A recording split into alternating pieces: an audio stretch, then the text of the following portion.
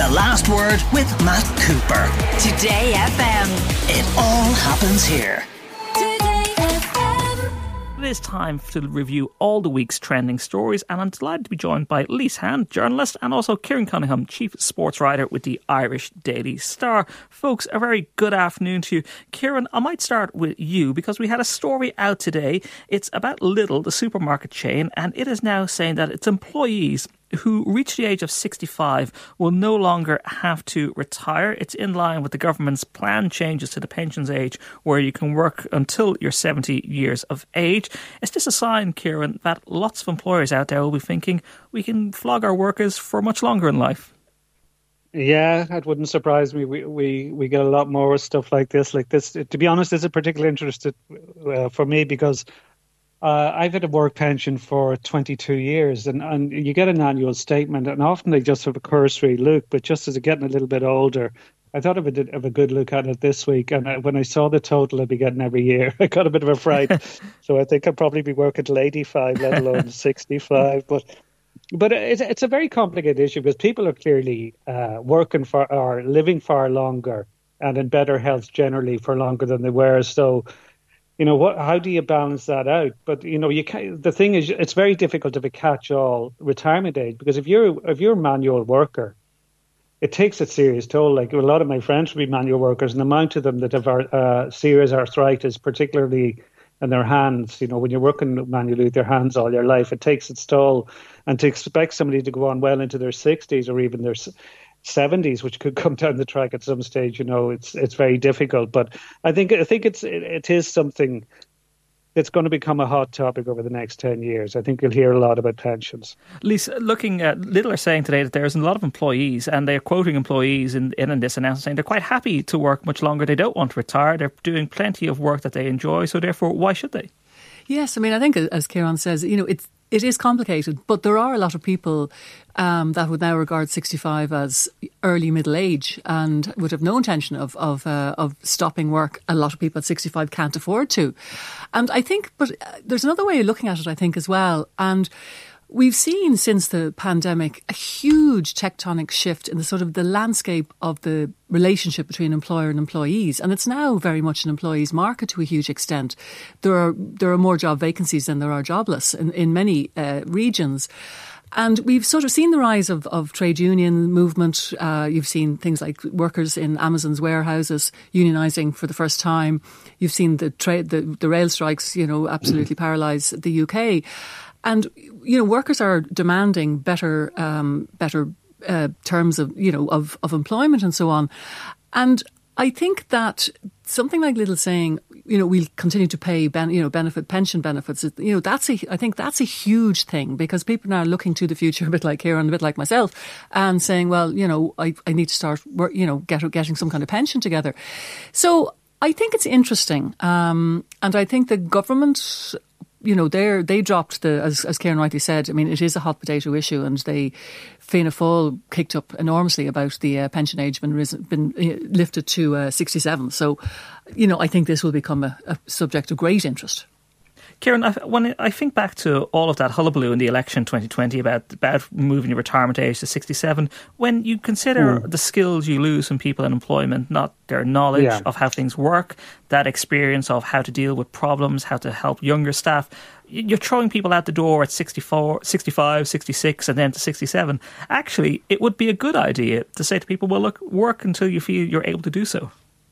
Yeah, because even in our own field, like I've some of the people who've lost jobs in journalism recently, and the ability and experience I have, and you go, I don't understand how anybody would let that ability and experience go, and go for somebody, re-advertising the job and taking somebody very inexperienced and with not the kind of knowledge you've built up, because knowledge does matter. And I also think there will be a situation where people in the private sector will be played against people in the public sector, which is something I hate. But it is striking because it struck me around the All-Ireland final that Jack O'Connor of Kerry, was the All-Ireland winning football manager, and he's 61 and he's a retired teacher. There was a lot of fuss made over Pat Spillane retiring from RT or stepping down the Sunday game. And he's actually been retired from teaching for 10 years. He retired at 56, I think. And whereas in the private sector, there's no chance that would happen. And under the Croke Park, they were able to avail of some of the provisions of the Croke Park Agreement. And that proviso wasn't there for people who've joined the public service more recently.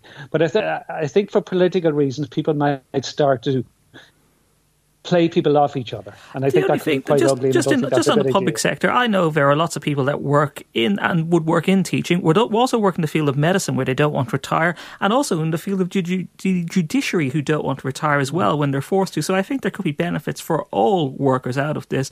Let's move on a little bit. Lise, Alex Jones, whom I covered on the show yesterday, and this incredibly...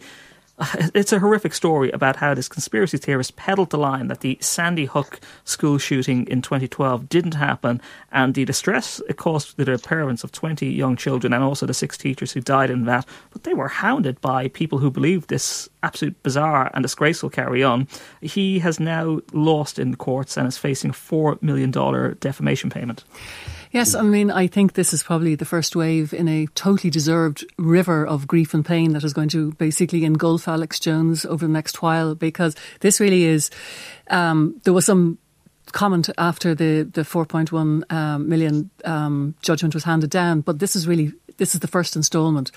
There's quite a queue of people lining up behind this particular couple to take cases. And of course, there's also the punitive damages that have yet to be considered as well. And of course, I've been watching various, dramas unfold in courtrooms for years. I've never quite seen anything like the gotcha moment, which we saw this week when it turned out that, that Jones's team had handed over the contents of his mobile phone. But in those contents was a lot of information about his financials, which had been not forthcoming from him, and he had stonewalled on several occasions about handing this over. And they seem to suggest that he was, making anything up to $50 million a year through a lot of that through merchandising, and he has a raft of companies. So by peddling lies, crazy theories, and the damage done to people. This guy is toxic, and he goes back to raising false flags, saying that 9/11 had been the work of the Bush administration.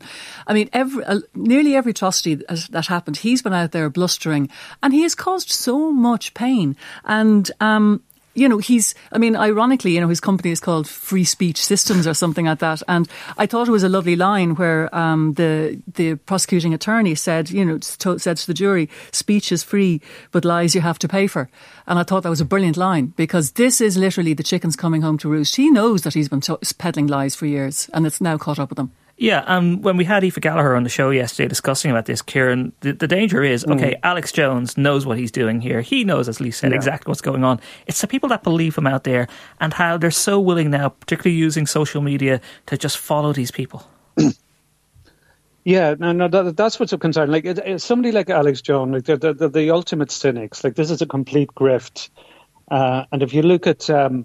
it's almost as if there's a checklist. Like, a lot of people, Alex Jones isn't the only one, but they go after, trans people, gay rights, climate change, school shootings, 9/11. Like, the focus on certain things, and they all spin the same nonsense.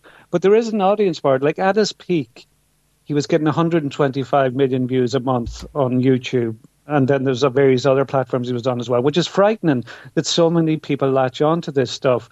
And there's always, they push this stuff all the time. Alarm bells will always ring when you hear somebody say MSM or go on about a mainstream media.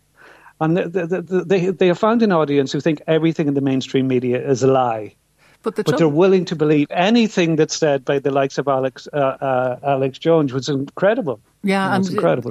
Really. Kieran is right, and the trouble is, like a hydra, you cut off one head and there's 7 others to take his place. I mean, even at the moment, the amount of disinformation that a lot of the far right, alt right, and just right, sort of hard right commentators are peddling on the upcoming midterm elections is absolutely and utterly staggering. They're casting doubt on the ballots, they're casting doubt on the voting systems, they're casting doubt on the saying everybody is corrupt that's involved with it. We just saw in Arizona a candidate who is an absolute and utter election denier, a woman called Carrie Lake, win the gubernatorial contest there. I mean, she literally she ran on a platform that the 2020 election was a fraud, and she won the primary. The Last Word with Matt Cooper. Today FM. It all happens here. Today FM. Kieran, I want to turn to you on this story because we had confirmation, or we seem to have confirmation, that the Live Golf series is coming to Doonbeg because, of course, Donald Trump has gotten into bed with the Live Golf series, which are backed by the Saudi government, being fronted by Greg Norman. He hosted one of their events at one of his courses last week, but it appears that in 2024 we could see the arrival of this series.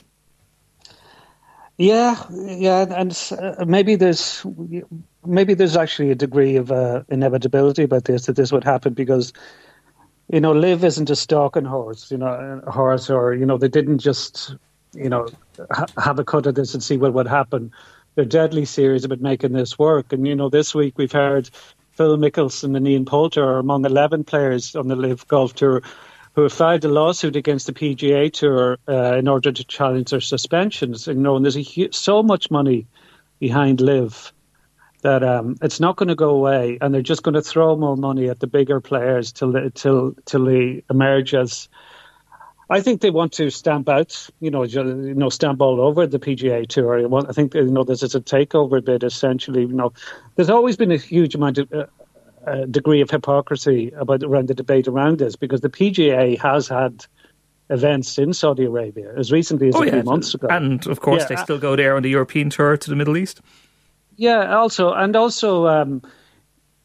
agree with sporting links to Saudi Arabia, but you do look at the Irish government deals with Saudi Arabia, Joe Biden deals with them, the British government deals with them, so many businesses here and abroad deal with them. So sport, and particularly golf at the moment, feels like, why is everybody pointing the fingers at us? Look at your own behaviour. And there's not an easy answer to that. Now, why do we let other things go? Lise, I had the misfortune of watching a bit of the Live Golf series last week when I was bored looking for a bit of sport on, and it was a bunch of has-beens and never was. But should we, Donald Trump owns Doonbeg, should we be rolling out the red carpet like we normally do in this country when anything comes to town for this, given what Saudi Arabia's did to the journalist Jamal Khashoggi and the other human rights abuses? Well, I was actually down in Doonbeg covering his visit in 2019, and you couldn't get anywhere near there was not only one ring of steel, there was about 12 of them thrown around Doonbeg, and there was all kinds of scary looking warships in the bay and everything. And I suspect, and of course, you see, the thing is, they are talking about him coming in 2024, and as of now, we don't know if he's running again.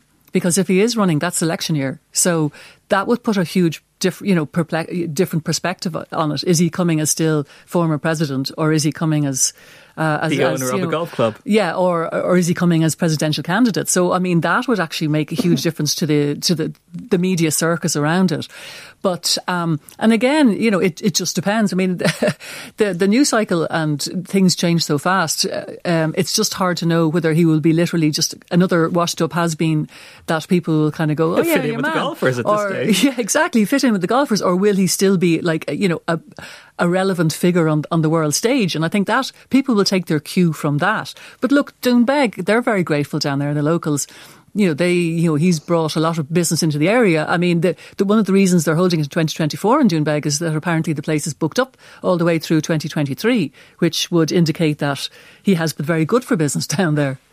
Now let's move on to another story here. Actually, this is something you've an interest in. Sorry, I should have phrased this. This will be terrible when I say this. It's Jane Fonda getting her facelift. I'm terribly sorry, Lise. I thought you were starting with Kieran there. You met Jane Fonda. I've only had Botox. That sound you hear is me slamming the door and walking out. This is the award-winning actress, fitness guru Jane Fonda, who's given an interview during the week and saying that she has regretted the couple of times she's had a facelift in her career. Yeah, which is interesting. I did, yes, I walked into a place in New York one night and just sat down at a table with a load of people, and I was only talking to her for about 5 minutes before it actually dawned on me who I was speaking to. And I had been sitting there looking at her thinking, I know her face from somewhere. God, she's a really striking looking woman. And she looked great. Now, then I thought, she's had a facelift, and I couldn't see it. Sometimes you can it's really obvious, but her work had been great. And Jane Fonda has always done her own thing. It's hard to explain to, people, younger people, just how like what an iconic figure she was, not just as an actress, but also as a fitness guru. And very, I mean, her first fitness video, I think she released it in something like 1982, and it sold 17 million copies. It was literally caused a spike in video VCR sales because so many women were buying the DVD, the CD, or what? No, hang on, it would have been a VHS to play it. And so when someone like that comes out and says it, it's not just another kind of B-lister moaning about her face. It's somebody saying, I've done this and now I'm not really sure I possibly regret it. But I think looking at the photographs of her, I think she did cross the line. You see, that was the trouble. When I saw her, she looked great. Now she has that sort of weird kind of look. It's a bit sort of bloated and a bit odd. She had the surgery done later in life, but if you go onto Instagram now, you have people out there who are doing it in their early 20s to fit a look that people deem, oh well, this is the look we must have. Yeah, I mean that's.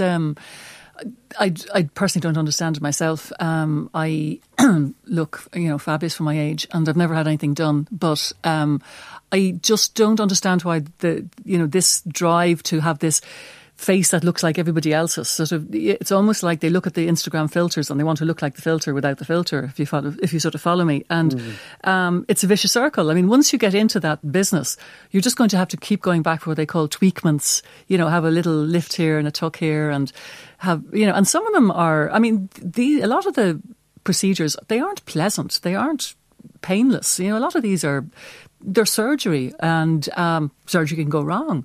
So I think that, if Jane Fonda wants one last great campaign, I think this could be the one, just to try and say, look, just don't rush into this stuff. Take your time. Grow into your face. Mm-hmm. Kieran, I want to move on now to another story, something again that had developing news overnight. And this is the US basketball star Brittany Griner, who was sentenced to 9 years in a Russian jail for possession of drugs. But when you dig down into it, the drugs were cannabis oil. Yeah, just if people don't know Brittany Griner, like she would be, a superstar in women's basketball in the States. It's one of the greatest players ever in WNBA history. So, this is, it's an incredible story because of the sentence is so harsh. Like there's a very strong argument for cannabis oil being legalized. And, it's been used for medicinal purposes by a lot of people. And that's what Brittany Griner said she was using it for. And to sentence her to 9 years, and there's talks it could be sent to, a particularly harsh prison in Russia. And it does seem like Russia, it does seem as if it could be a politically motivated case that, they're trying to... it's just another chapter in the Cold War, and there has been talk of a prisoner swap that the US would free convicted arms dealer Victor Bout, but the fact that you're comparing an arms dealer to somebody who took cannabis oil in a vape is just off the wall. And I think it's right that people are outraged like this, and I think it's an outrageous decision by Russia. Yeah, 9 years in a Russian jail and a €16,000 fine for, as you said, included for, well, as she said, had she known that cannabis oil was illegal in the US, she wouldn't have put it into her suitcase in the first place. But the real politic of this, Lise, will be a deal will be done because the Russians know that they don't want her in jail for 9 years. They want the spectacle of a handover of a prisoner. Oh no, there's no doubt about it. It's she is a pawn in a game of political chess, and as Kieran rightly points out, it's a completely unequal swap. I mean, you're literally trading an arms dealer for somebody who literally was, a top storied athlete who was found with some vaping cartridges in her luggage. But the deal will be done. There's no doubt about it, because that's how realpolitik works. Lise and Kieran Cunningham, thank you very much for going through all of those stories. The Last Word with Matt Cooper. Weekdays from 4:30. Today